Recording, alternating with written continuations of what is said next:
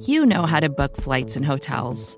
All you're missing is a tool to help you plan that unbelievable travel experience. That's why you need Viator. Book guided tours, excursions, and more in one place. There are over 300,000 travel experiences to choose from, so you can find something for everyone. And Viator offers free cancellation and 24/7 customer support for worry-free travel. Download the Viator app now and use code Viator10 for 10% off your first booking in the app. Find travel experiences for you. Do more with Viator.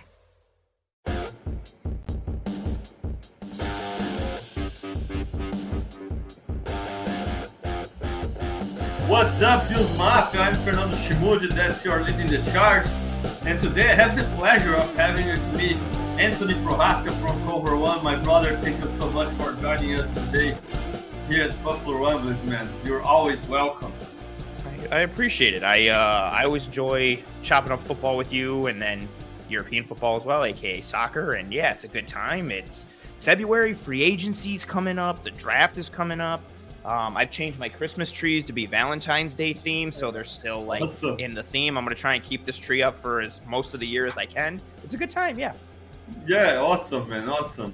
I always try to do the same thing as well, but my wife unfortunately doesn't allow me. So every single time I need to build and rebuild this tree. So the main one in the living room that comes down usually like when January ends, February ends. And then that one stays up all year round. And I think like just because it's in like my part of the office and not in the house, like she's fine with. But every time she comes in, she's looking and she's like, "When is the big tree gonna come down?" And I'm like, "Well, it's February and it's Valentine's Day and all this stuff is red, so it fits for the theme." And she just kind of like rolls her eyes and walks out. Like once we hit March, I don't think I'll be able to do it anymore unless I like fully decorate it with like clovers and St. Patrick's Day stuff or something, which I don't think is going to work. So it'll probably leave in a couple weeks. Man, I got you. And I think the keys of that for me was some time ago. I don't know, maybe 10 years ago. We were still living in another city and I was still playing professionally. And I remember going home for Christmas and my wife was working. And she asked me to build the tree for Christmas, right? And I started to do so, but I couldn't find the base of the tree, you know? That happens to me every year. Every year that happens to me. Man, I couldn't find it anywhere. So what did I do? I simply built the tree laying down. You know? Okay. and when my wife arrived home, there was that tree, that Christmas tree, laying down in front of the sofa, you know? But all prepared with all the lights and all the balls, everything, but laying down a different kind of tree. So, and I thought it was fine like this, but unfortunately, my wife never forgave me, and now on every time we need to build and rebuild it every time. So I think that was the keys of that for my chances of keeping that tree all year round, you know. Never again. Yeah, never again. Never again. Brother, before I start talking Bills and Bills Mafia, please hit that like button, subscribe to Buffalo Rumblings channel. We always appreciate all your help. People will join us on the comment section as well. RJ Mal will keep the double trees as long as possible, and there it is. Yes, we are all here. We are all in favor of this. My wife will watch this. My wife won't understand anything, so I'm not helping my case here, but no worries. I will try to translate to her later. And Fabrice is joining, also sending a Go Bills. We'll talk a lot of free agency. We'll talk a little bit of draft as well. I really want to hear Ant's opinions on some of the guys that I've been mocking to the Bills through free agency, through draft, and also others that I haven't mocked and should be doing so. And it's going to be fun. But before starting to do it, it's been a long time since we've done it, and we must do it more often than we've doing this. And last time I remember talking to you offline about Messi joining Inter Miami, and maybe you having an opportunity to go down south and watch a little bit of Messi, being a big Barcelona fan as you are.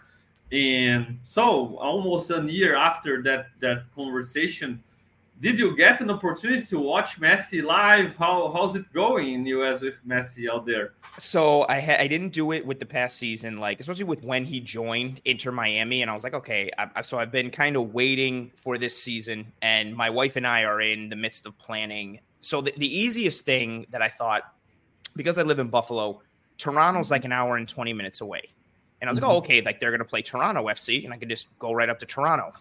Yeah. But they play Toronto in Toronto the second last game of the regular season.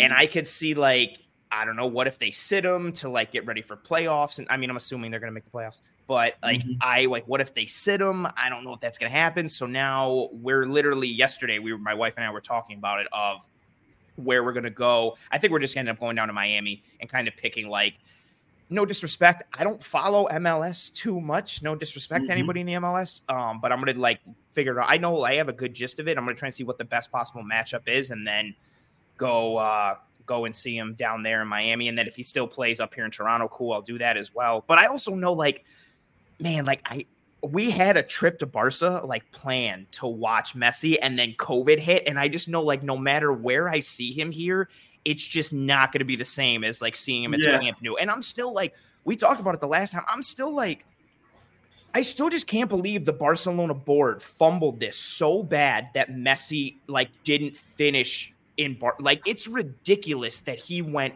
anywhere else. Like, this isn't a scenario where, oh, you know, like, Ronaldo could go somewhere else, or, like, so many of the great, like, dudes throughout soccer who, like, haven't stayed with one team. And it's like, okay, like, Messi was never that guy. And I still can't believe that he, like, isn't at Barca, and they fumbled it with horrible management and poor finances and all this underhanded, shady nonsense. So even, like, if I see him here, I'm going to be like, yay. But in the back of my mind, I'll be like, oh, I should be seeing him at Barca. Like, yeah, man, I totally understand. Something kind of similar is happening here in Brazil right now with the news of NFL coming here to start next season, with the Eagles coming here to play their first game of the season here in Brazil. Yeah. And people ask me all the time, are you going to watch the game? And man, it's in São Paulo. It's a little bit far away from where I am. Not really far away, but I can make the trip.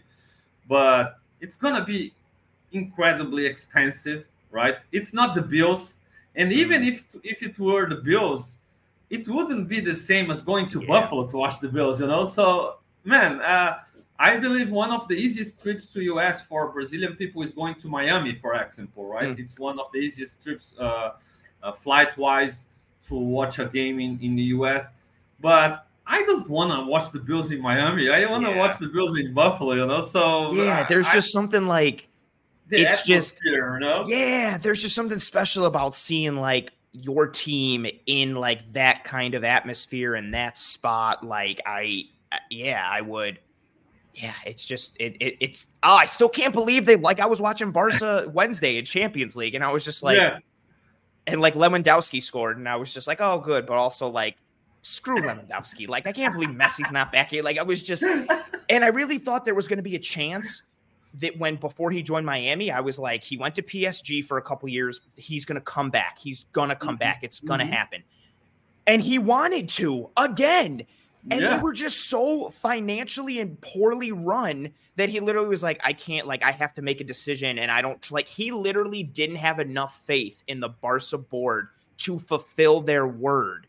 So he went to Miami, where, granted, they gave him millions of dollars and cut him in on, like, the MLS profits and all this kind of stuff. But it's just, he's too good to be there still. He shouldn't be there. Yeah. He should be in Europe. Like, or even we talked last time, I would have been cool if he went back and played for, like, Boca or, like, River Plate or whatever. Like, play somewhere where there's, again, no disrespect, because the MLS dudes are still professionals, but, like, you should be in Europe, and you should have never left Barca. Like, this should have been, like, an Andrea Pirlo type of thing, where he's playing through Barca until, like, he can't walk anymore, until his until his FIFA speed is, like, 30 and he can't move. Like, that's where he should be.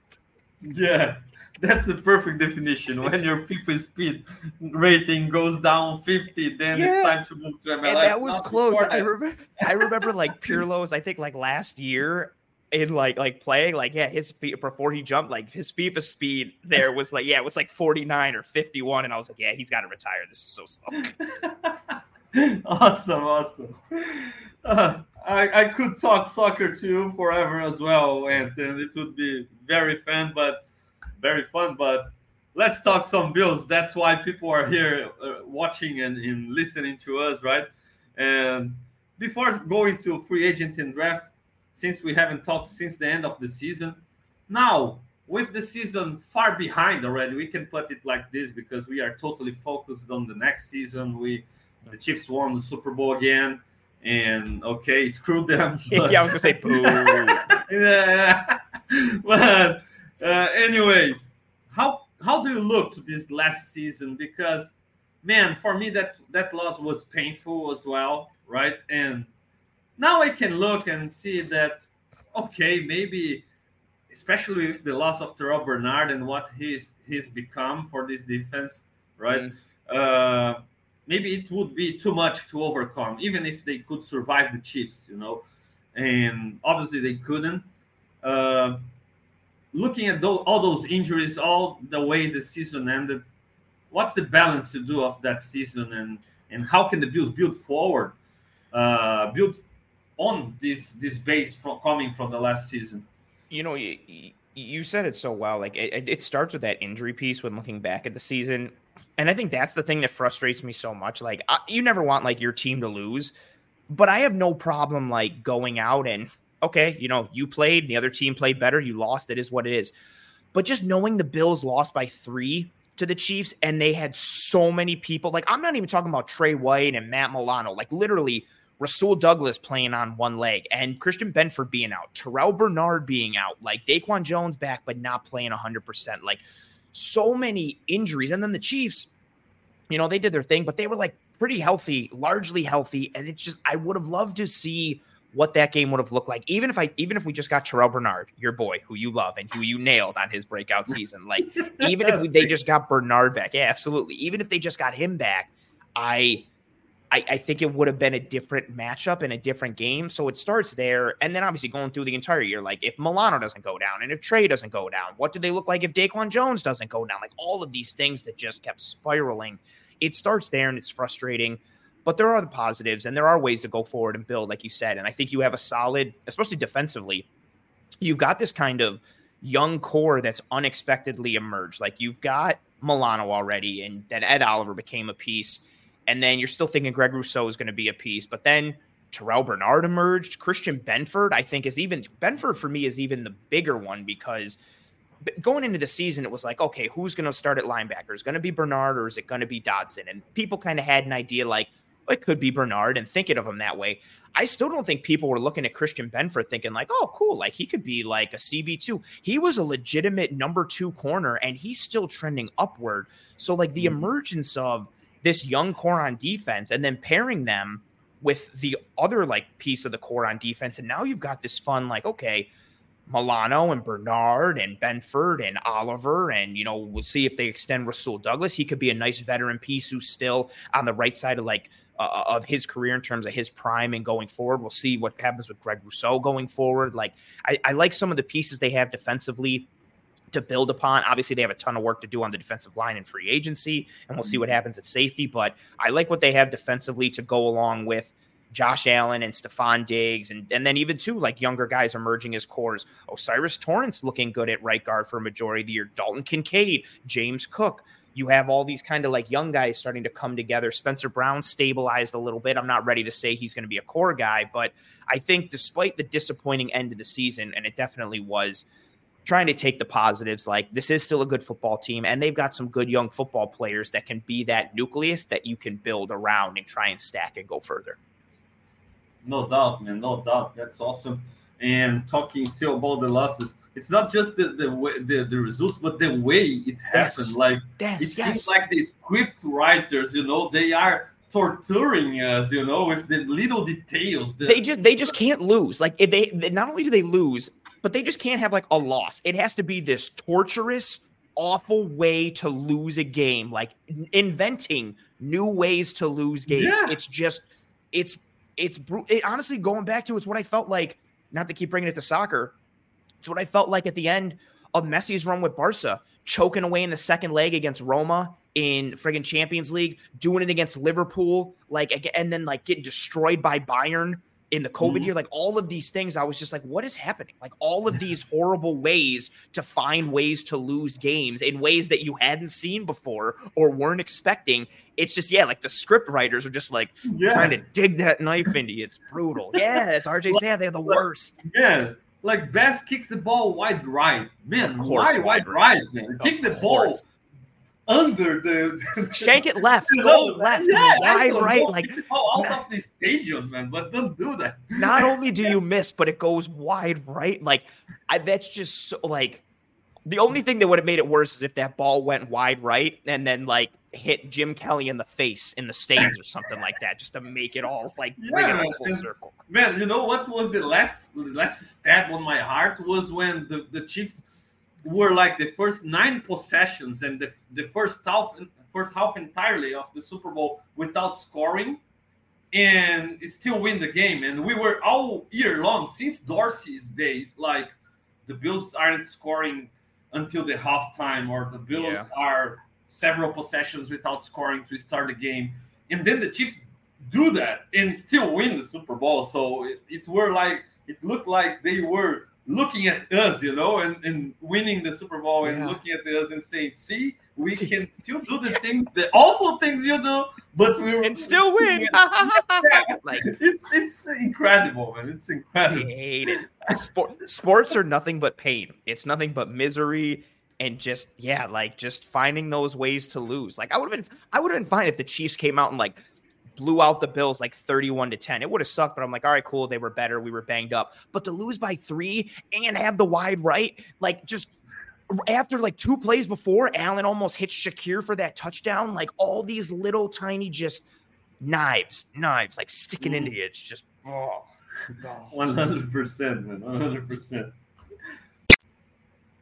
And Spin says here, I didn't know Ant knows Portuguese. Obviously he does. Ant, say some words in Portuguese to Spin, please. I don't. Say thank you in Portuguese for him. My Portuguese is so good, I don't want to show up your Portuguese, which isn't as good as mine. And you're the host, so I don't want to be a poor guest or be rude. Don't make me look bad. So I don't want to do that. No, not at all. My people here in Brazil will never forgive me.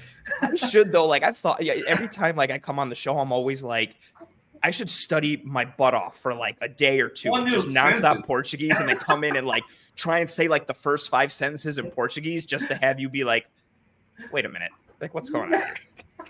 Yeah, 100%. It would be awesome. Okay.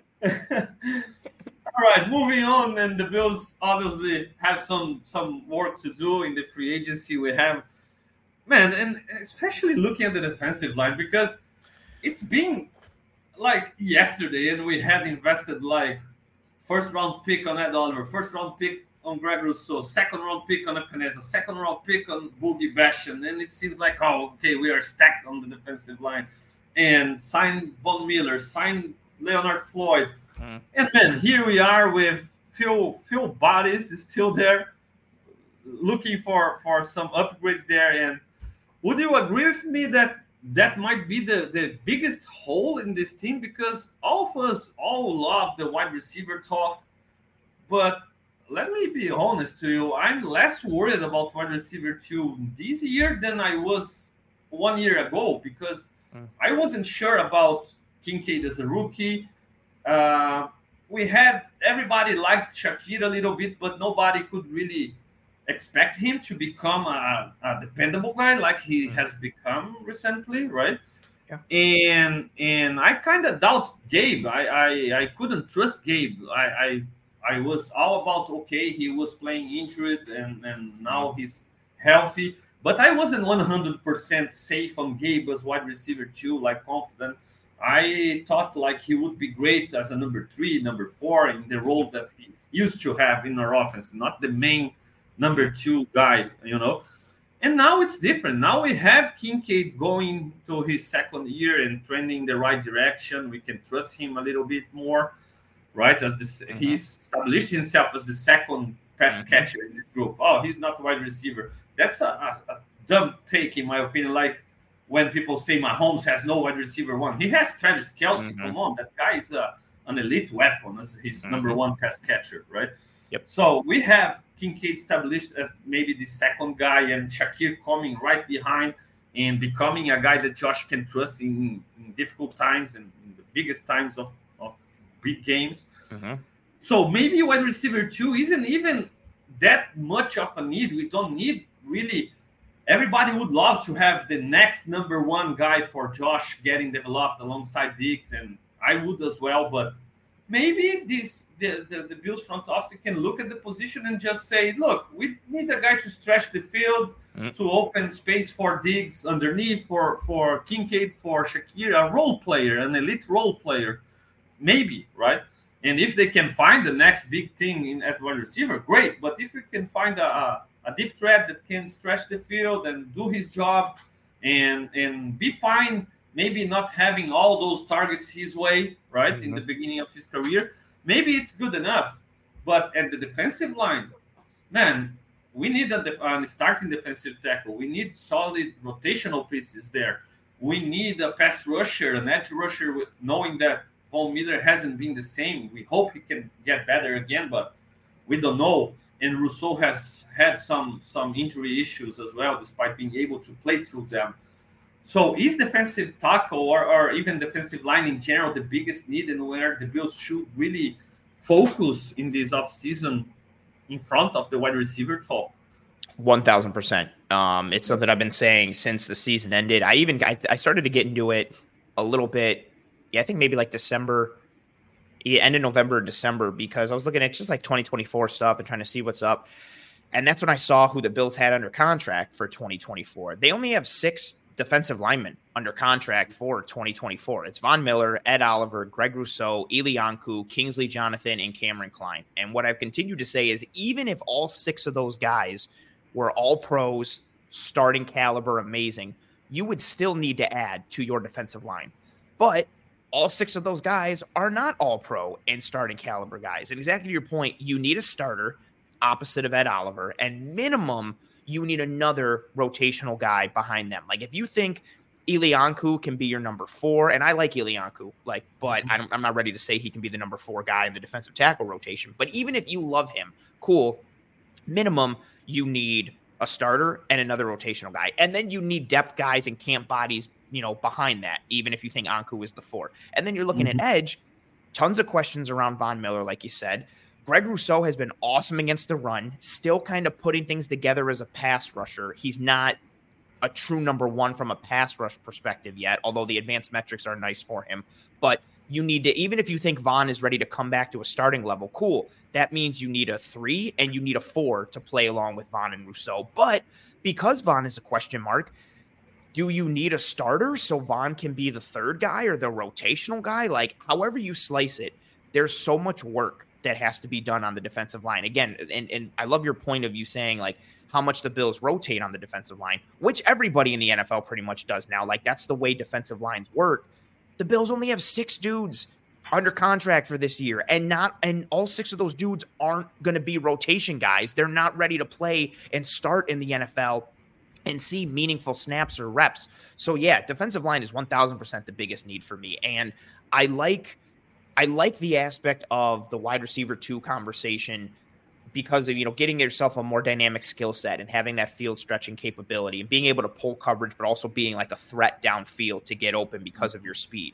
But to your point, that wide receiver 2 isn't necessarily going to be the second targeted person on this team, because the number 2 target is Dalton Kincaid, exactly to your point. And then the number 3 target could easily be Khalil Shakir. And honestly, in Joe Brady's offense, with how he uses the running backs, the number 3 or 4 target could be James Cook. And then we also know how much they're going to run the ball. So Cook's going to factor in there. So then whoever your wide receiver 2 is, how many targets are they getting?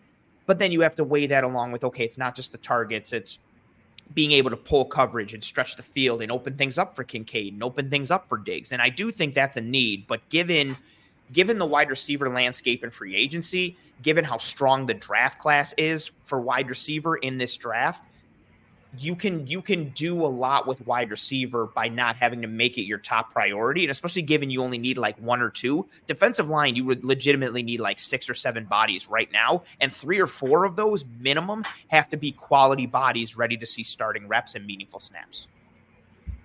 Yeah, 100%. Then I think a lot of people feels like RJ is commenting here about after all the investment in defensive line, we still need to invest in defensive line again. But unfortunately, that's what happens when you can't sometimes hit on those picks, or you can't properly develop them, or some things goes wrong. We are a little bit unlucky with the injury on Von Miller. Before the injury, it was all good, in my opinion. Like, okay, maybe the contract is a bit too rich, but that's Von Miller, man. You wouldn't have him if not paying that much, right? And he was doing his thing, and I hope he can get back on track and be a solid guy out there.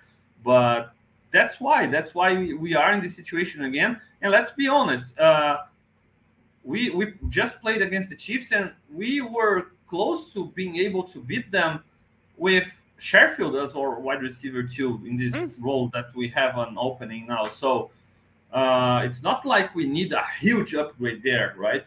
This offense is trending in the right direction, and obviously we can upgrade here and there, but other than wide receiver 2, it's difficult to draft a guy that will be able to start to demote somebody, right? In the offensive line, in the wide receiver group. So I feel like the offense is kind of set, and that's why I feel like the move, maybe for example, trading up. A lot of people have thrown it out there. Trade up and invest your next year's first. Trade up for Neighbors. Man, I love Neighbors. When I watch Neighbors, I remember Sammy Watkins as a prospect, and I was a big Sammy Watkins fan, as you know. And so I love the idea of adding Neighbors, and he's learning from Diggs, and he's already a guy who can maybe in the end of the year you already talking about him over Diggs maybe ever. But man, the investment right now for this position and taking into consideration all we need on the other side of the ball, especially, it's difficult to justify going that route, right? And just to summarize a little bit more to explain a little bit better this situation. And recently I was listening to Steve Smith Sr. Talking about his favorite wide receiver prospects, and he was talking about the things that he takes into consideration and when evaluating wide receivers. And one of the things that he mentioned was about, is this guy ready for the role that he's gonna receive? Because one thing is draft Neighbors to be your number 1 day 1, or to draft Marvin Harrison Jr. or any of those top guys to be your number 1 day 1. Just like we did with Sammy Watkins. He entered the Bills drive, and he was wide receiver 1 since day 1, right?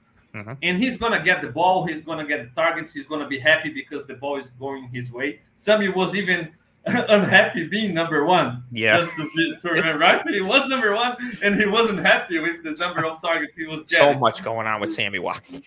Yeah.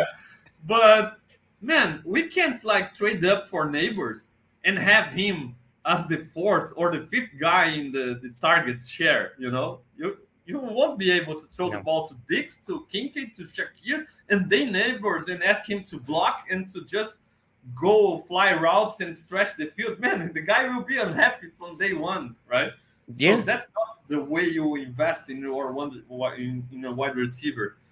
And maybe the Bills will need to focus on a guy that, at least at the beginning of his career, he's fine being that guy that Gabe Davis has been. And props to Gabe Davis on that department, because he's never been a guy that really needed a lot of targets to produce. And he produced in a situation where he could live with less targets, but taking the most of them. And maybe recently, because he hasn't been able to take the most of those targets as he's done in the past, maybe so many people turned the page on him recently, and I'm included on that, right? I'm a little bit overcritical on him, but I can understand.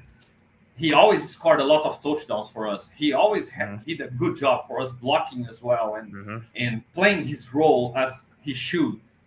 But now we need somebody that play at the level he used it to do, or even better in that situation. But the guy needs to be able to accept that role.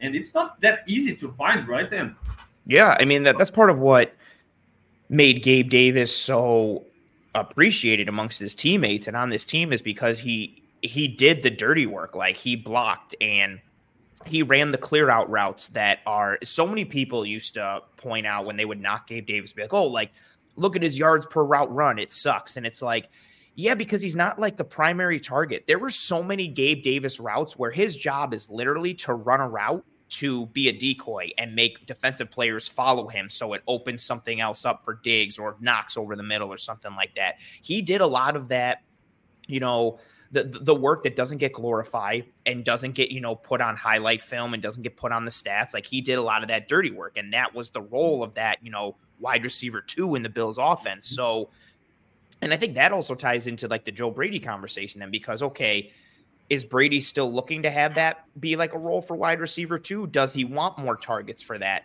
option? Like, does he need to? Because again, Kincaid in a good way really muddies the waters because he's your target too. I know he's not a wide receiver, but you drafted him in the first round last year as a receiving threat. He is going to be that guy.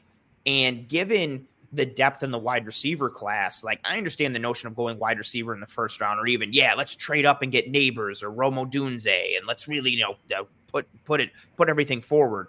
But I think to that point, like, you could use that first round pick or trade up in the first round for a higher positional need that still has a blue chip, really good player in it, like Byron Murphy, defensive tackle from Texas, who I love, right? Like, you could do that and then still get in the second round or third round at wide receiver, a wide receiver that can make an impact. Like, just using the Washington Husky receivers, for example, you could trade up in the first round and get Rome Odunze, sure. Or you could stay where you are in the first round, get a really good defensive player at the end of the first round, defensive line or safety. And then in the second round, you could take Jalen Polk, the other wide receiver from Washington, or Jalen McMillan, the other wide receiver from Washington, or maybe McMillan falls to the third. Like, and that's just one example. Like, there's so much depth in this class. And then to your point, you take one of those guys and then you allow them to kind of fit that role of, okay, are you option 3 or option 4 as a rookie? And then you start to build and go from there. And then maybe they're ready to take that torch or that mantle from Diggs once his time is done here. Like, it is a different dynamic because, exactly to your point, like, say they do trade up for Neighbors. Okay, that's awesome. What's the target share doing? Because Diggs' target share isn't going anywhere. I know it suffered a little bit under Brady, but Diggs' target share is going to be Diggs' target share. Then you've got Kincaid and then you've got Neighbors, which is like, it sounds awesome. Like, and I think that's super sweet, but somebody isn't going to be getting those targets. And one, they may get upset, but two, my thought then is resource allocation. Like, so, okay, you've got these 3 top studs as pass catchers, but one of them is only going to get like 60 targets in the year. And is that really like worth all that investment and all that sacrifice to trade up and get Kincaid or trade up to get Neighbors or make that kind of splash? And then you're juxtaposing that with looking at your defense being like, you know, we did that and now we have to start, like, now we signed me to play defensive tackle because that's what the Bills had to do. Like, it's just like that type of resource allocation, figuring out what it is. Yeah, no doubt. RJ has this question here about, he doesn't understand Davis if he was a true wide receiver 2, why he wasn't pulling coverage from Diggs. And I feel like, and when Gabe was at his best, he punished people from paying too much attention on Diggs, like in the 4 touchdown game against the Chiefs, the big game against the Chiefs, and other games where he was at his best. He could make people pay of letting him one-on-one against people. I just feel like recently he hasn't been able to take advantage of those opportunities, and that's why we saw some struggles on offense, and recently we've seen other guys taking advantage of all the attention on Diggs, like Shakir in the playoff run. Shakir was awesome, and it was pretty clear that he was getting some opportunities because the attention was on Diggs, was on Kincaid as well, right? And I feel like the things that really make me move on from Gabe right now, and one of the things we already discussed in the past, the drops sometimes. But the thing that really concerned me, and maybe it's not even 100% on Gabe and it's on Josh as well, but it has been only happening or mostly happening between Josh and Gabe, and those miscommunications, on those option routes and when they weren't on the same page. And I know it sucks, but we're not moving on from Josh, so it might be Gabe, So that's the situation. Oh, look, remember when who was it, man? The Juventus guy said, I can play with Messi in Argentina because we play the same position. Dude, they won't play, man. Dybala, yes. Yeah, it was like, cool, Paulo Dybala, you ain't playing then. Like, yeah, like the guy is the main Juventus striker, he's having a great season in Italy. That was like some years ago. And then the guy goes to Argentina and he says, look, I can't play with Messi because we play the same position. I love that. I was we won't play, man. No, so, you're not doing anything. Like, you obviously, like, my love for Messi, when Dybala was doing his thing and he scored a cracker of a goal against Barca in Champions League, like many, like 2017, 18, something like that. But I remember thinking, man, like, Dybala's up and coming, like, Argentina might have a squad to finally win a World Cup. And then I was always like, why is Dybala not getting work in the Argentina squad? And I read that quote and I was like, oh, because he's an idiot. Like, that's so dumb. Like, just, you can't. Oh, man. Yeah. I love that. I love that reference from you. That made me so mad. Obviously, Gabe never said anything about Josh, and then Josh always takes full responsibility. But, man, if you aren't on the same page, if Josh is throwing inside and you're going outside, I don't care if you're right going outside. Learn something, learn whatever Josh is watching or seeing and do that, because Josh is going to be there for a long time, and you're going to have chemistry with him. Otherwise, you're doomed as a Bills wide receiver, right? So that's why I appreciate Gabe a lot. I still believe the Bills will try to bring him back if the opportunity arises. I've been saying it for a long time now, but I hope he gets paid and he has a new start everywhere. The guy is a hard worker. Maybe he will play awesome with another guy and we'll talk. See, the problem wasn't Gabe. I don't care, man. I feel like we can go in a different direction and maybe have more success. And he might have more success in another place as well. But talking wide receiver too, and I had one day of insomnia, all right, an insomnia night, and I called it the insomnia mock-off season. I did and posted on Twitter. I didn't post on the show. But, man, that was the best off-season, the best mock-off season I had for the Bills, the one that I was happier for, right?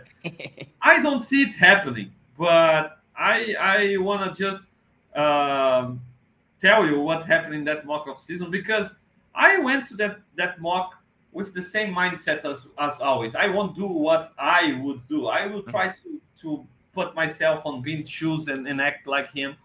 But when I saw T. Higgins and I saw Antoine Winfield hitting the market, I couldn't resist. And I was like, let me just bid. I will bid for ounce value here and see if it works. And it worked. I don't believe it will work in real life, okay? But it worked. And I could get T. Higgins for $18 million a year, right?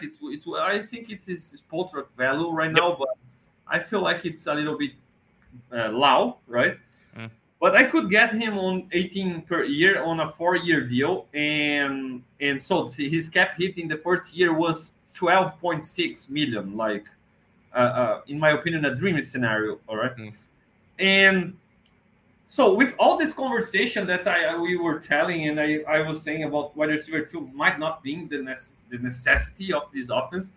One guy that I would really like to add would be Higgins, because I feel like if you add a young guy like him and a proven guy like him, you can have a large deal, like a long-term deal, and he might be your number 2 as long as Diggs is here, but he can be your future elite 2 as well when you draft the next guy, and maybe be part of this transition, and in the worst case scenario, be a good level number 2 for Allen all along, and in the best case scenario, he becomes your number 1, maybe, right? So how do you see the situation with Higgins or with other player at the wide receiver position as a possibility, or even out of a wide receiver position with other guy that you see the Bills maybe splashing a higher offer in a long-term deal and making the cap work for now, and knowing that he can be fit in the cap down the stretch with a higher value, being it Higgins or being it maybe Winfield, that safety, that's a guy that I love and has all the best with his dad playing for the Bills. Right. How do you see this situation? Well, where they are financially from a cap perspective, there are more than several moves in terms of what they can do as far as like restructures and extensions and guys in terms of like releases, pay cuts. Like they can get themselves to create about like 30, 40 like $1 million worth of cap space. Like it's not too hard. It's not anything like too crazy. And with that, and then depending on what the salary cap is for this year, there's some rumors that it's going to be at like $250 million, which would be nice. Like versus their originally reported like 242 or 243. So that way that like the Bills could use that extra like $7 or $8 million to potentially make a move like that.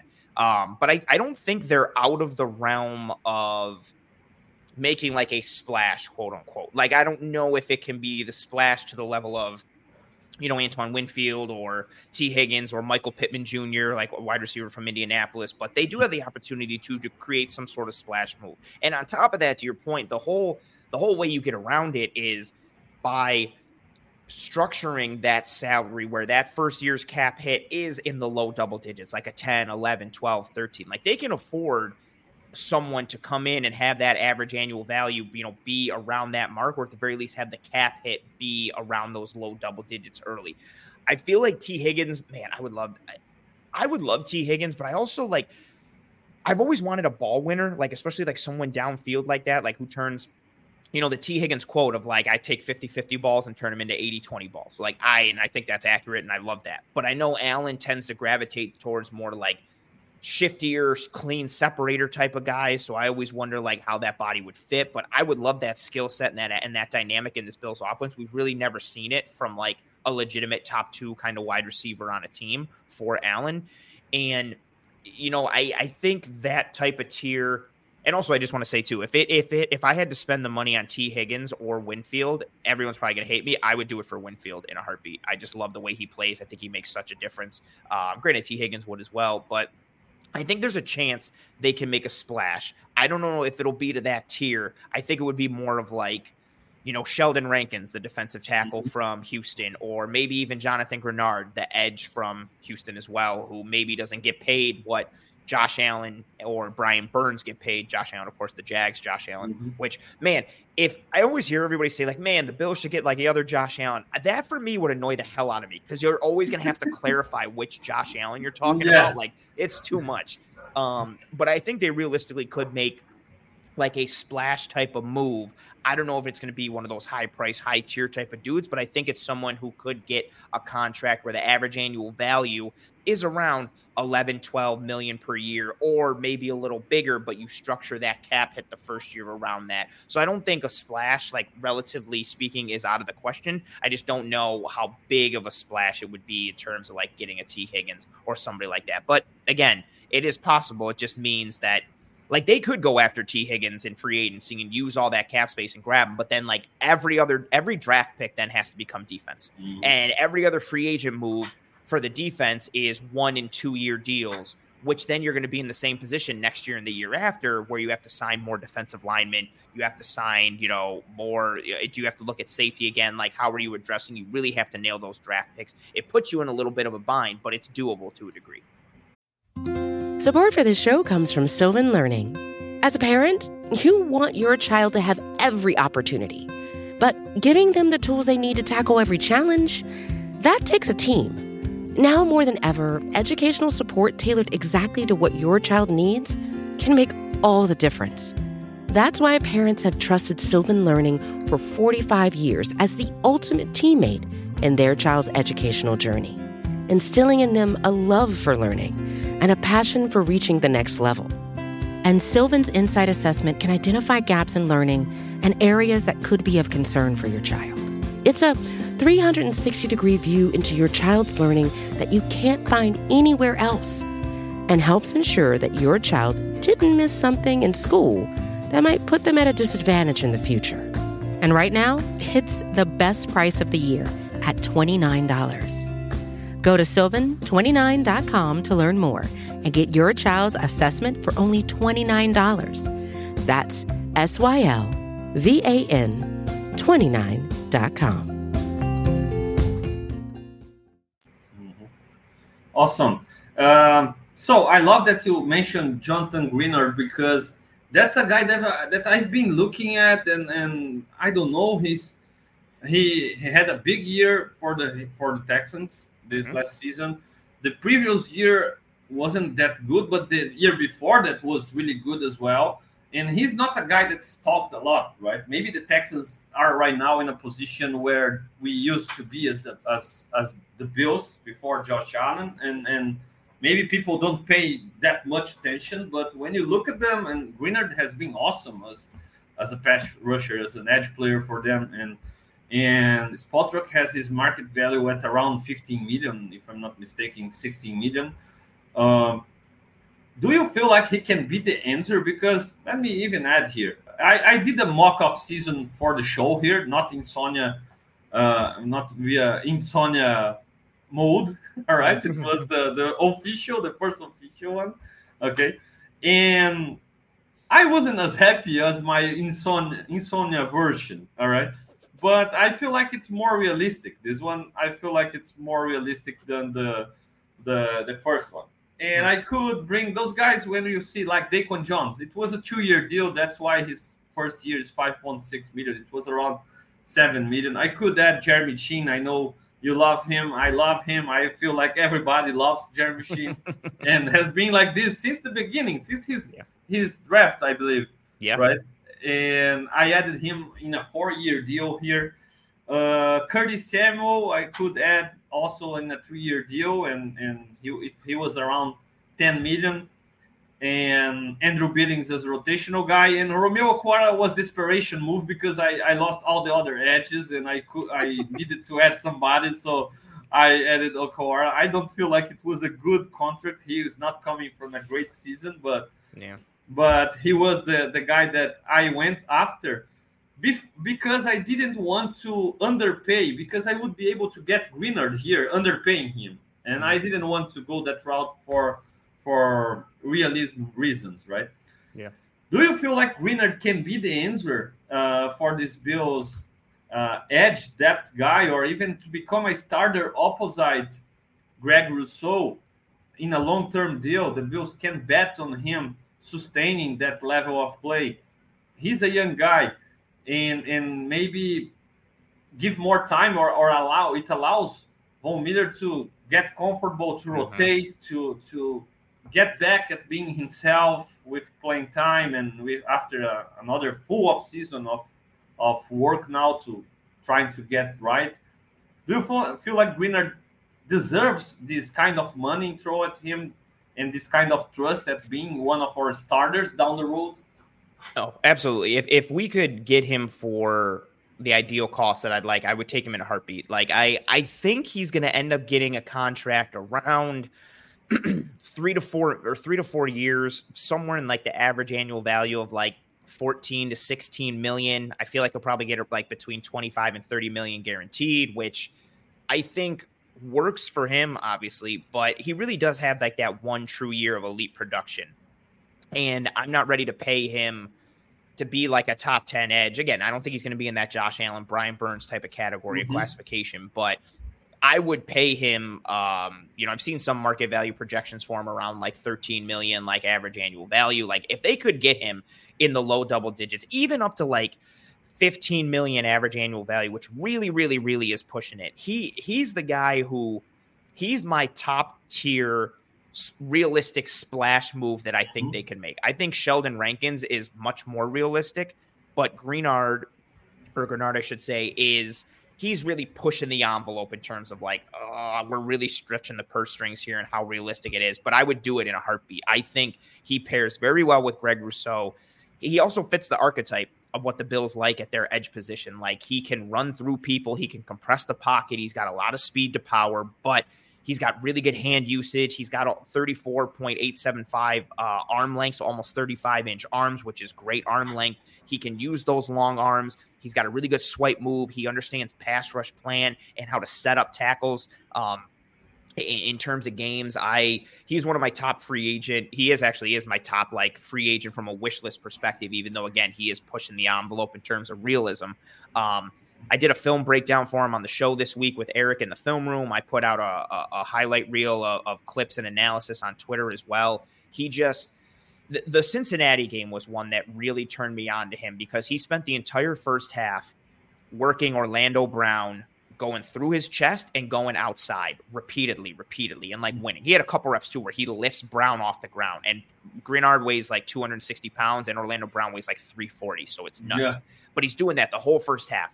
And then the second half comes, and now he's setting him up again. And Brown's like, okay, let me kick, let me get out of my stance early because he's going to try and push through. And Grenard's beating him inside. Just like how he sets things up and understands things from a football IQ perspective. Going into his age 27 season, I would make a 3 to 4 year commitment for him like in an instant. He would be my preferred option. He fits a need. He pairs well with Greg Rousseau, who you're probably going to exercise the 5th year option with Rousseau. So these guys get to play several years together, a couple years together.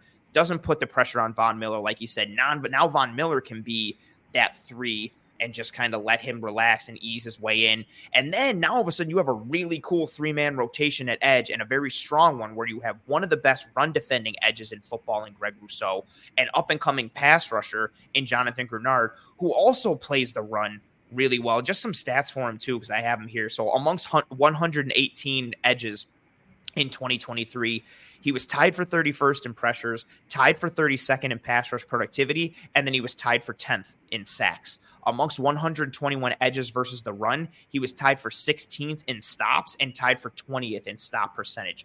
So you got this overall like strong edge who can play the run and play the pass, pairing with Greg Rousseau, who's this elite run defending edge who can still pressure the quarterback. Then if you get anything from Von Miller, maybe you're using him situationally to be a pass rusher. Maybe he's just this closer from a sack perspective. Like, it opens up a lot on the edge. Grenard is one who I really, really like. Again, I think he pushes the bounds of realism, but I think it's one they could do. And that's the type of move I would do. Like, I would push the money and push that financial envelope for a dude like Grenard because of his fit, the need at that position, and how good he is, and the upward trajectory I think he's continuing on. Awesome. And a defensive tackle, you already mentioned Rankins, right? A guy as a potential fit. And I feel like everybody is counting a lot on Daquan Jones coming back. And it's understandable. He's been great for us. I feel like we've been calling for an extension for a long time. Greg has been doing it on his show for a long time, since before the start of the last season. But for some reason, it seems he's going to hit the market. And with the way his season happened, maybe we wouldn't even have a shot if he didn't get injured, right? Because he was playing awesome. And now there is a possibility of him coming back. But how do you rank those possibilities with Daquan Jones and Rankins, and which other guys do you feel like? One guy that I've been seeing available as an option in those mock off seasons and in mock free agencies, Javon Kinlaw, who's still young and with all that first round pedigree and all that potential, and finally started to play a little bit better for San Francisco. How do you see those guys, and which other guys would you like to call attention to fits for the Bills? So I think Daquan has a realistic shot of coming back. Like, at worst, I'd put it at like 50-50. He likes the area. He likes the team. He likes the culture. He likes the franchise. He knows his fit here. He knows his role, and he plays it really well. The only way I don't see him coming back is, to your point, before he got hurt, I think he was on track to be an All-Pro in 2023. He was having a phenomenal season. Like, he was doing everything against the run that we all thought he would, but his pass rush productivity and what he was doing in that regard was just a step up in his game.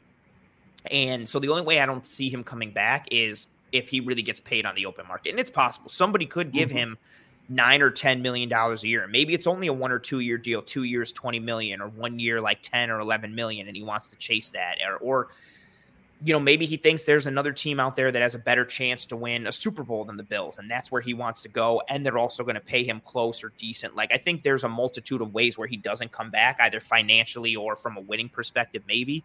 But I do think a lot of signs point to him returning to Buffalo, or hopefully returning to Buffalo. He's up there for my free agency, like, wish list. I usually leave him off because, like, he was a Bill, and I try to focus on, like, guys that are completely outside the organization already. But he's an ad I would love to make immediately in a heartbeat. I'd go up to like $8 million a year. He's with where he is, like, at age 32, and he has had some injury concerns. But I'd love to bring him back in an instant. Rankins is up there for me as well, just because he's a little younger than Daquan, and also he's a better pass rusher than Daquan is, more of a complete pass rusher, but he's a slightly worse run defender. Not worse in a bad way, but Daquan's like an elite run defender inside. Yeah. And I just think with what Rankins offers you, combined with his age, you could solidify that starting position next to Ed Oliver and have some versatility to bump him into Ed's spot or use him in different spots along the defensive line. And so the age combined with the skill set and what he does is really up there for me. Looking at the rest of the defensive tackle market, it gets wonky because there's Daquan can function against the pass and the run. Sheldon Rankins can function against the pass and the run. There's so many pieces of versatility in what they're able to do, but a lot of guys on this market are like siloed type of dudes. Like, I like A'Shawn Robinson, the defensive tackle. Well, he'd be a defensive tackle, but coming over from the Giants, used to be with the Lions. Played more of a 3-4 defensive end with the Giants, but his frame and size at 320 pounds, like 6'4", he would be your one tech playing next to Ed Oliver. But he doesn't really give you a lot of pass rush pop. He's not somebody that has a ton of moves. Like, he might get some penetration or, drive his man back into the lap of the quarterback, but he's not going to have the pass rush productivity. What he is going to do is he's going to hold his ground on the line, and he's going to be 320 pounds and eat up blockers and keep Terrell Bernard clean and keep Matt Milano clean. And he has enough juice where he can beat somebody quick on the line and make a stop on the line of scrimmage. He was second amongst all defensive linemen in stop percentage, second also, I believe, in total stops on the defensive line. So he's a pure run stuffer, run defender. But on third down, you're taking him off the field. Whereas Daquan and Sheldon Rankins and some guys like that, you can leave them on the field until they're gassed and they want to pass out. Robinson, you're taking off because he's not giving you that pass rush pop. And I think there's a lot of dudes who fit in that regard. Kinlaw is a really interesting name.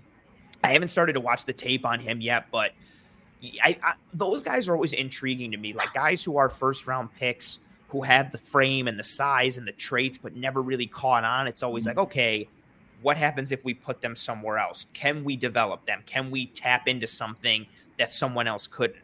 The only thing that worries me a little with him is San Francisco and their coaching staff have been like a rehabilitation center for defensive linemen. Like, they get every drop out of everyone. They take someone who was a cast off and they turn him into like a quality, like rotational or depth guy or a starter. And so Kinlaw not really developing into much with them gives me a little cause for concern, because I think they've developed defensive linemen, identified defensive linemen, and got more out of them better than the Bills have the past several years under Eric Washington. But maybe Marcus West, new defensive line coach, can tap into something else. But I think those are also the type of moves you have to consider, like the Kinlaws of the world, guys who have certain traits, didn't really have the production that matched it, and maybe they're looking for a 1 or 2 year deal to kind of rehab their image, and you pay them for that, and then they try to cash in somewhere else, right? Like, that's the type of world the Bills are going to have to really live in, because, again, they can't break the bank for too many guys. So the Kinlaws of the world, like, I think that's an interesting one as well, trying to, get guys who are like, no, I'll sign a 1 year, $5 million deal because I think I can ball out. And then next year I can sign a $2 or $3 million, $20, $30 million deal after I rehab my image for a little bit. Great. Yeah, man. And despite the talk about wide receiver maybe not being a priority, or we know that Bean goes to free agency and he likes to use it to, when draft time arrives, we don't have the huge hole there that you gotta go that position because you gotta draft a wide receiver 2, or you gotta draft a defensive tackle 1, or you gotta draft a safety to start alongside Poyer at least. We know that he likes to go to free agency and find those pieces that establish a floor, right? Where he can, okay, I couldn't find, the value isn't there when I pick in round 1, 28th pick. The value isn't there for wide receiver for some reason.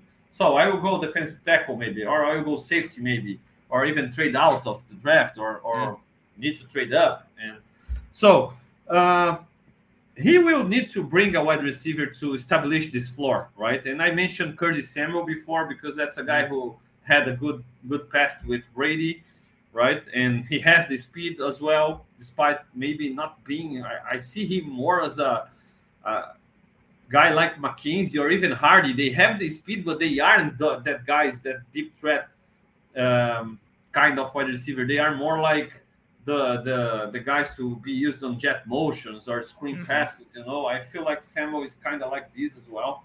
Can be wrong, obviously, but another guy that I feel like when I watch the Panthers from Bean and McDermott's era still, and Ken Newton had a huge success with Ted Ginn Jr., resurrecting Ted Ginn Jr.'s career, right? And then with the Bills and Josh Allen already, we had Smoke Brown having a great success with Josh Allen as well. Hollywood Brown, man, that guy has the speed to burn. He's this kind of small guy, speedster, deep threat. He might not contribute a lot blocking as a wide receiver too, but even if you don't count on him as in fact your wide receiver 2 blocking and being on the field all the time, that's a guy that every time he steps on the field, he can be a nice threat for Josh Allen downfield. How do you see the possibility of Hollywood Brown being this floor for established by Bean as wide receiver 2, or even thinking in a move like I told about T. Higgins? That's a guy who will be a deep threat for the next 3 years maybe, and you can pair him with Josh for the foreseeable future. What do you see? So real quick, as we're having this conversation, I feel like it's important because it ties in big time to our conversation, because I was seeing what happened in the chat and then I Googled it. So the NFL literally just announced like 4 or 5 minutes ago, the 2024 salary cap is going to be $255 million. That's immaculate for the Bills. Because again, like we were just saying 10 minutes ago before this news dropped, it was kind of reported around like the low 240s, maybe mid 240s. It was looking like 242, 243. So this is like a $12 million increase ballpark of what we kind of initially thought. This now makes a Hollywood Brown more realistic, a Curtis Samuel more realistic, maybe even like the top tier with the T. Higgins of the world. That increases a little realism as well. But again, I think more of those lower tier wide receivers. I think this, and I wanted to bring it up because I do think, this makes a Curtis Samuel or a Marquise Brown more realistic. And I like that skill set, right? Like that type of dynamic player who can give you those gadget opportunities, like you said, those jet motions or little bubble screens out of the backfield, and you get it to them really quick and they break one tackle and turn it into 17 yards, or they can get 8 yards or a first down in a hiccup in a heartbeat. And then obviously they have the speed to stretch the field vertically. That's the type of world, again, pairing in with. Another day is here and you're ready for it. What to wear? Check. Breakfast, lunch, and dinner? Check. Planning for what's next and how to save for it? That's where Bank of America can help. For your financial to-dos, Bank of America has experts ready to help get you closer to your goals. Get started at one of our local financial centers or 24/7 in our mobile banking app. Find a location near you at bankofamerica.com/talktous. What would you like the power to do? Mobile banking requires downloading the app and is only available for select devices. Message and data rates may apply. Bank of America NA, member FDIC.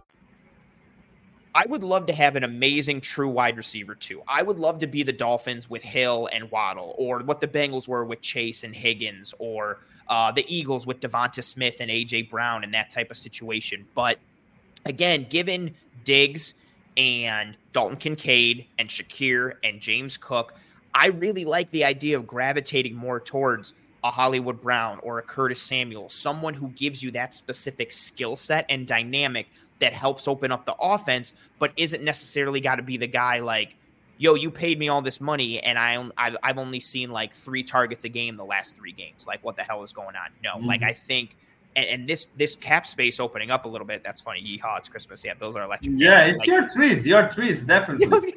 Yeah, that's why I did it. I knew this would happen. Perfect.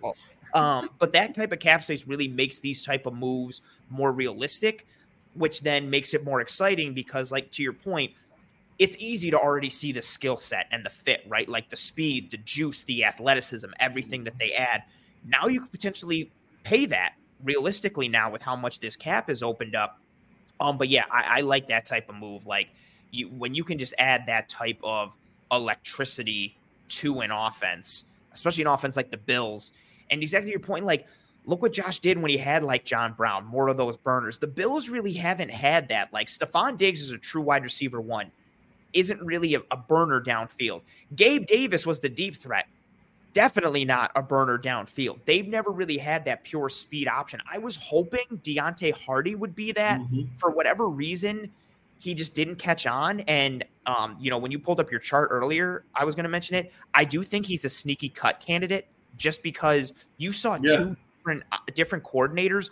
Dorsey didn't get anything with him. Joe Brady didn't really get much with him. His only memorable thing was the punt return against Miami and that big third down catch against Kansas City in the regular season.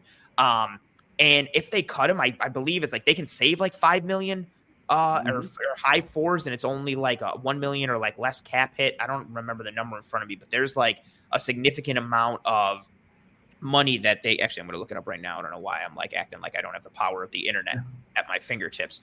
Like I think Hardy's like a sneaky cut candidate because of that as I go to, so if they cut him, they could save, like $4 million and only have a dead cap hit of like 1.4, depending if you're doing like post June 1st or pre June 1st, however you want to break it up. And again, just because I thought he would be that deep threat kind of guy. I like what I saw on tape in New Orleans, but the fact that he didn't catch on with Dorsey or Joe Brady, that worries me a little bit. And the only reason I don't want to cut him is because if you cut him, now you have to add multiple wide receivers. That means you lost Hardy, Sherfield, and Gabe Davis. Now wide receiver becomes kind of a positional need because you don't have rostered bodies. But again, monetarily, maybe what you lose in quantity, you make up for in quality, right? With who you sign. Like you lost 3 wide receivers, but you drafted one in the second round and you signed Curtis Samuel. And now it's like, okay, you lost 3, but the 2 you replaced them with are better overall than those 3. Yeah, absolutely, man. And man, I could talk football all day long with you here, but unfortunately the time flies by. To close it out, we didn't talk safety enough. We talked a little bit about Chin. Any other names? I love Duggar as well, and those guys. Man, those guys would be awesome as Bills safeties. Huh? And not sure how do you see Poyer next season, because I feel like he had his moments this year, but sometimes it was also good to count on him as a dime linebacker, especially because we lost Milano for the year, right? Maybe with Milano and Bernard all year long, we don't need this role as much. Which are your favorite guys at safety, and do you feel like the Bills can bring a nice Hyde's replacement, to join Poyer there? I really like Jeremy Chin, which you've already mentioned. The thing with Chin is, well, it's 2 things for me with him, like from a negative perspective. One, I think him and Poyer, there's a little like positional redundancy there. Like Chin basically plays like a younger, bigger, faster Jordan Poyer. But to Bill's our electric point here, like he's only 25 years old, love to sign to a 3-year deal. The thing with Chin that I'm banking on is his size, his frame, his athleticism, and his skill set are so intriguing. And I think all of that is the reason why he hasn't developed properly in Carolina. Granted, he also spent some time on the IR in 2023 and in 2022. So he's had some soft muscle injuries the last 2 years, which is a cause for concern. But he's got this skill set that makes you think like, man, like we can play him everywhere. Like, oh man, like look at this like soccer player. We could play him at like wing, or we could put him at center forward, or we could put him at the midfield, and you put him in all these different spots. And then he's 25 and everybody's like, he never developed, like all this buzz and it's nothing. It's like, yeah, because you tried playing him in 10 different positions. He never got to learn one position. And now look what you got. And that coupled with the injuries, I think potentially drives his market down a little bit. His rookie year, they were playing him more as like a box safety around the line. Second year, they were trying to play him everywhere at safety. Third year, they were working him into more linebacker. This last year, he was basically like a big nickel or an apex.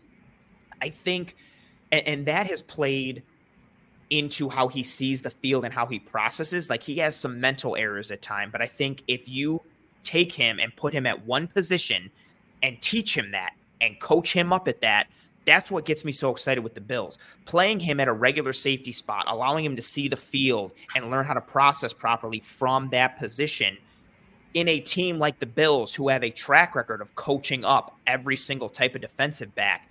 Man, you take someone with Chin's type of skill set, he's 220 pounds and he runs a 4.45 40. Like, he can play single high safety. He can play in the box. You can blitz him. You can do all these things. And then if Poyer goes away next year, you seamlessly kind of transition him into more of that Poyer role. So I think there's some hiccups for 2024, although it can still work, but this is a move that would really pay off for the future. I also, from a free agent perspective, and to your point, I would love Kyle Duggar. I just think he's going to cost too much and it can't happen. Chin could cost some money as well. There could be a team out there that sees everything he brings and is like, Carolina misused him. We're going to make him an all-pro. Let's bring him in. Or the market might be like, he's been injured. He never really caught on.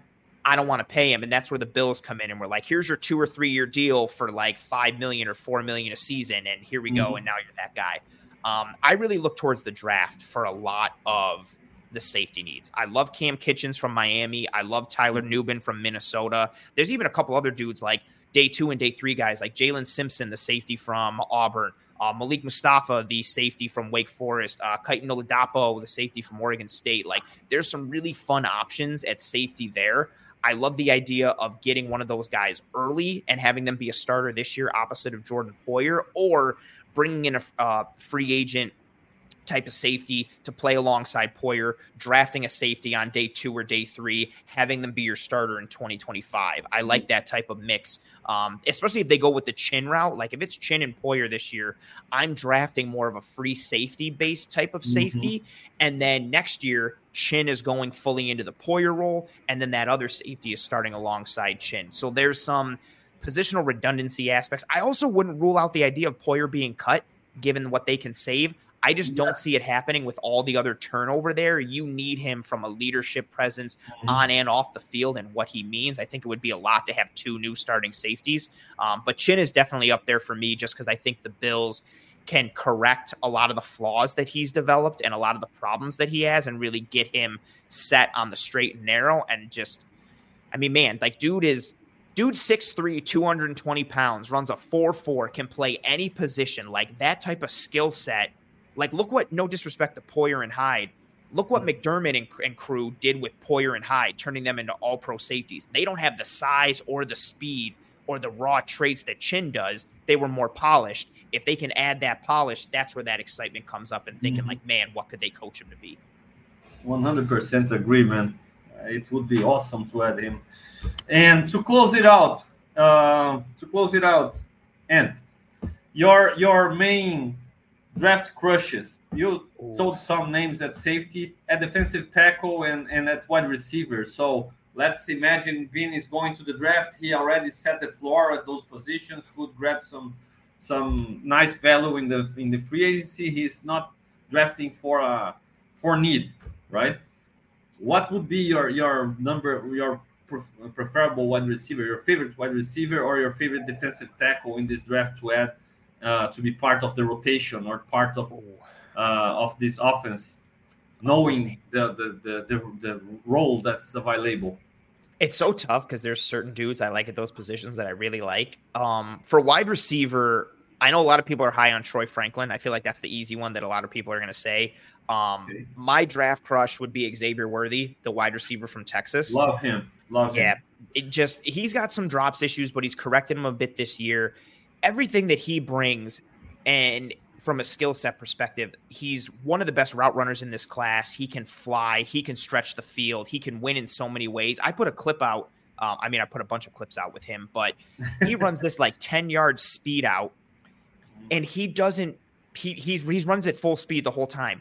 He turns by getting low, and he drags his hand across the ground to help himself turn and come out of his break. Like, he runs everything at 100 miles an hour. What I also like about him is he gives you this weapon now. This fits into our conversation from earlier. He gives you the speed and that dynamic weapon you want right now. Long term, I see him as a slot and a Z wide receiver, kind of with how they use Diggs, motioning him a lot before the snap, doing different things. I think Worthy can then take over that Stephon Diggs role while also being a very functional piece in the offense with Diggs, with Kincaid, and with Khalil Shakir. He's my biggest crush at the wide receiver spot. There's some later guys, like some day 3 dudes. Like, I like Taj Washington and I like Malik Washington. I like Jalen McMillan from Washington Huskies. There's a lot of Washingtons in name and obviously university, but Xavier Worthy would be my crush there. And then defensive tackle, Byron Murphy from Texas. I think he can do anything on the interior. He's awesome. I like Johnny Newton, the defensive tackle from Illinois. The issue with that is he's more of a pure 3 tech. He's more of an Ed Oliver than he is a Daquan Jones. I don't think you're setting him up for success by putting him necessarily in the Daquan Jones role. I like Braden Fisk, defensive tackle from Florida State. I think he's a really good rotational guy right off the bat. He is your defensive tackle 3 and just offers you pure juice. I like Dwayne Carter from Duke. I like Tyler Davis from Clemson, more of a day 3 dude, but my true crush on the interior is Byron Murphy from Texas and then Johnny Newton from Illinois. Just there's some positional redundancy with Ed, but he's so good that I'm just screw it. Just take good football players and then figure out how to use them. Absolutely. Yeah, I every time Murphy is out there in the first round, I have a hard time passing on him, man. I don't think he's going to last to 28. Yeah. And the one that really got it for me was, so I went to the Senior Bowl. He was supposed to be there. I was so excited. Tuesday was the first practice. Monday night at 8 or 9 o'clock, he announced that he wasn't going to practice, wasn't going, wasn't doing anything. And I think that's because his agent was in his ear dude, you're going in the top 20 picks in the first round. You don't need to do anything here. Don't even risk it. And then it was oh, yeah, he's got a banged up hand or something. It's no, he doesn't. You saw all the projections and you spoke with teams and you know where he's going to go. So you don't want him risking anything if it's not needed. Yeah, he would be a guy I would trade up for more than anyone in the first round. If he somehow slipped to 21, 22, I'm jumping up and trying to figure out a way to trade up. But yeah, I think there's maybe a 1% chance he lasts to 28. I just don't see it happening. Yeah, man. When he's there, it's automatic pick at defensive tackle. Let's figure it out wide receiver later, I did a mock draft a month ago, or no, earlier this month, where I got Murphy in the first round and I got Cam Kitchens in the second, and I forget who I got at the third, but I was ready to stop after that. I was oh my God, I got my safety and my defense. I'm done. I don't need to do anything else. It's over. I don't forget about the rest of the picks. I don't care. Yeah, 100%. Man. And with Worthy, I know sometimes it can sound a little bit lazy, but when I see Worthy making all those plays, all I can remember is Lee Evans, man. Maybe Lee Evans was a little bit more physical, on contested catches sometimes, but all that speed and just like you said, running routes full speed, man, and not losing a step, and Worthy might be able to have this kind of impact. And I remember how we drafted Lee Evans, and he could be wide receiver 2 to Eric Moulds in his first year and be an impact player from day one, right? And we already had Moulds established. We already had Josh Reed, right? Yeah, who was a really good slot receiver. Yeah, established as well. And Evans could, since day one, become a deep threat and a guy who contributed. And maybe Worthy can be this kind of guy for this offense. I'd be really happy adding him. No doubt. Just so in the conversation, I've seen a lot of Troy Franklin and Brian Thomas and these dudes that just have a really Brian Thomas is huge and also really fast. And Troy Franklin probably is going to have one of the fastest 40 times of anybody at the combine. He's probably going to run a 4.34, 4.35. He just runs like a gazelle. It's beautiful. He just doesn't have the route running polish that Worthy does, in any way. I don't think Troy Franklin's a very good route runner right now. Now, he's got something you can't teach, which is that speed. So the thought is, okay, look at what the speed he brings. We can coach him up to be a better route runner and understand different things, which is fine. Like I just, for myself personally, I gravitate more towards the guys that already have more of that technical aspect in their game coming out of college. And then also combined with the fact, like, Worthy is also extremely fast. He's not as fast as Franklin, but still, like, okay, Franklin's like a 97 Madden speed. Xavier Worthy is going to be like a 94. Like, that's still amazing. And he's also a way better route runner. He's also tougher after the catch. Like, there's so many things. And then again, long-term roster build, like how he fits in now, what you can do. At the end of the day, like, this conversation is going to happen a ton. There's so many options for the Bills. Like, it's a really fun conversation because there's a lot of ways they can take different dudes and have them become benefits to the offense.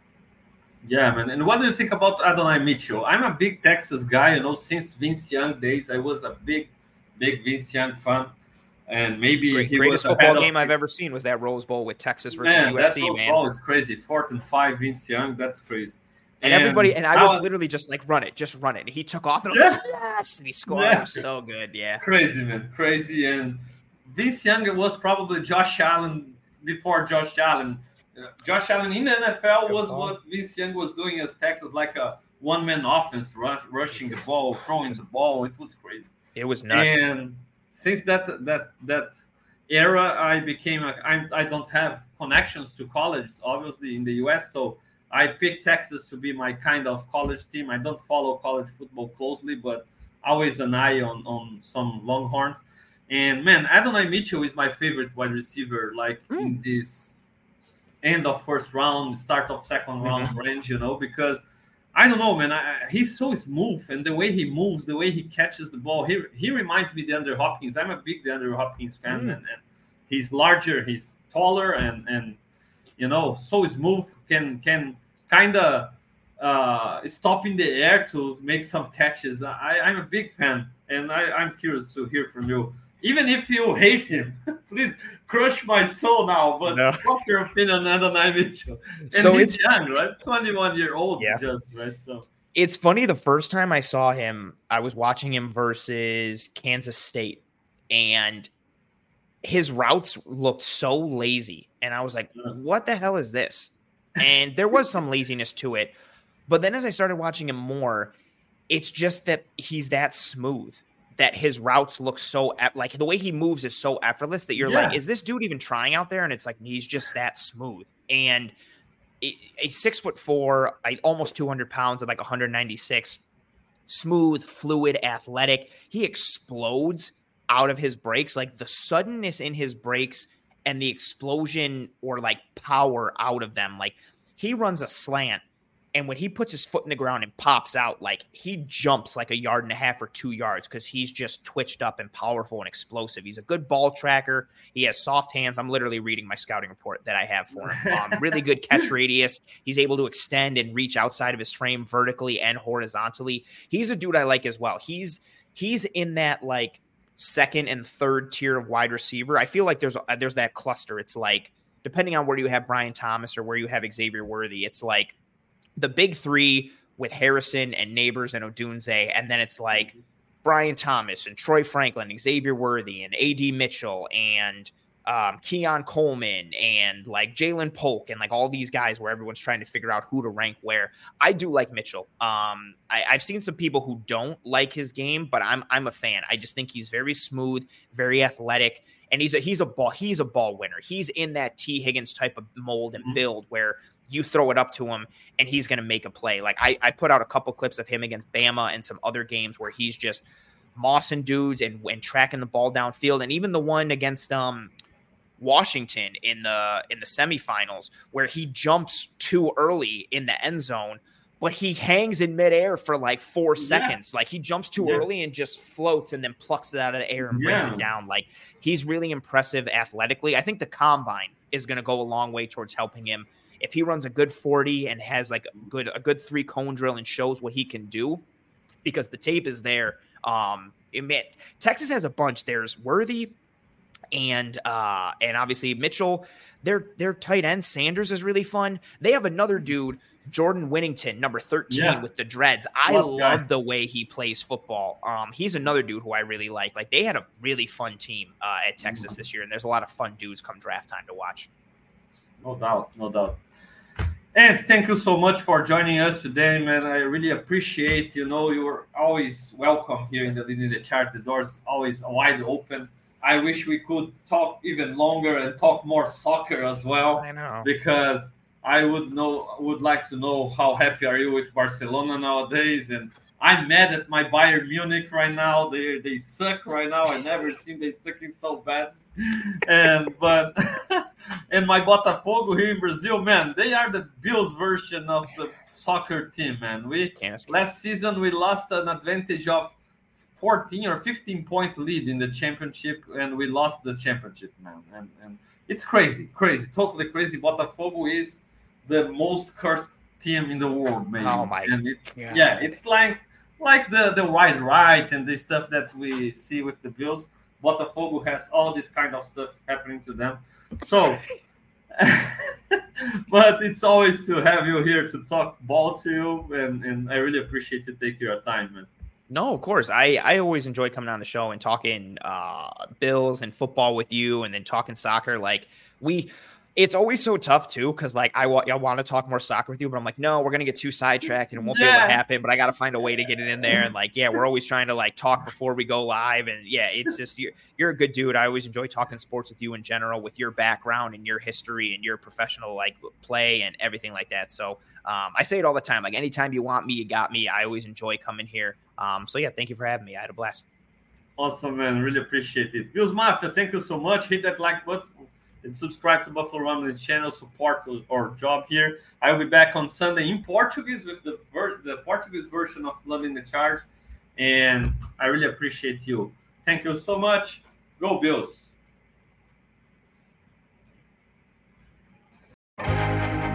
First thing in the morning, as soon as you wake up, the to-do list starts.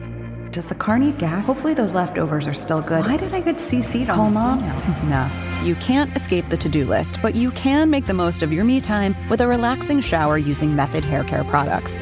Try Pure Peace Volumizing, Simply Nourish Moisturizing, or Daily Zen Shampoo and Conditioner for daily use. All formulated with long-lasting fragrances and are safe for color-treated hair. Reconnect with the best version of yourself.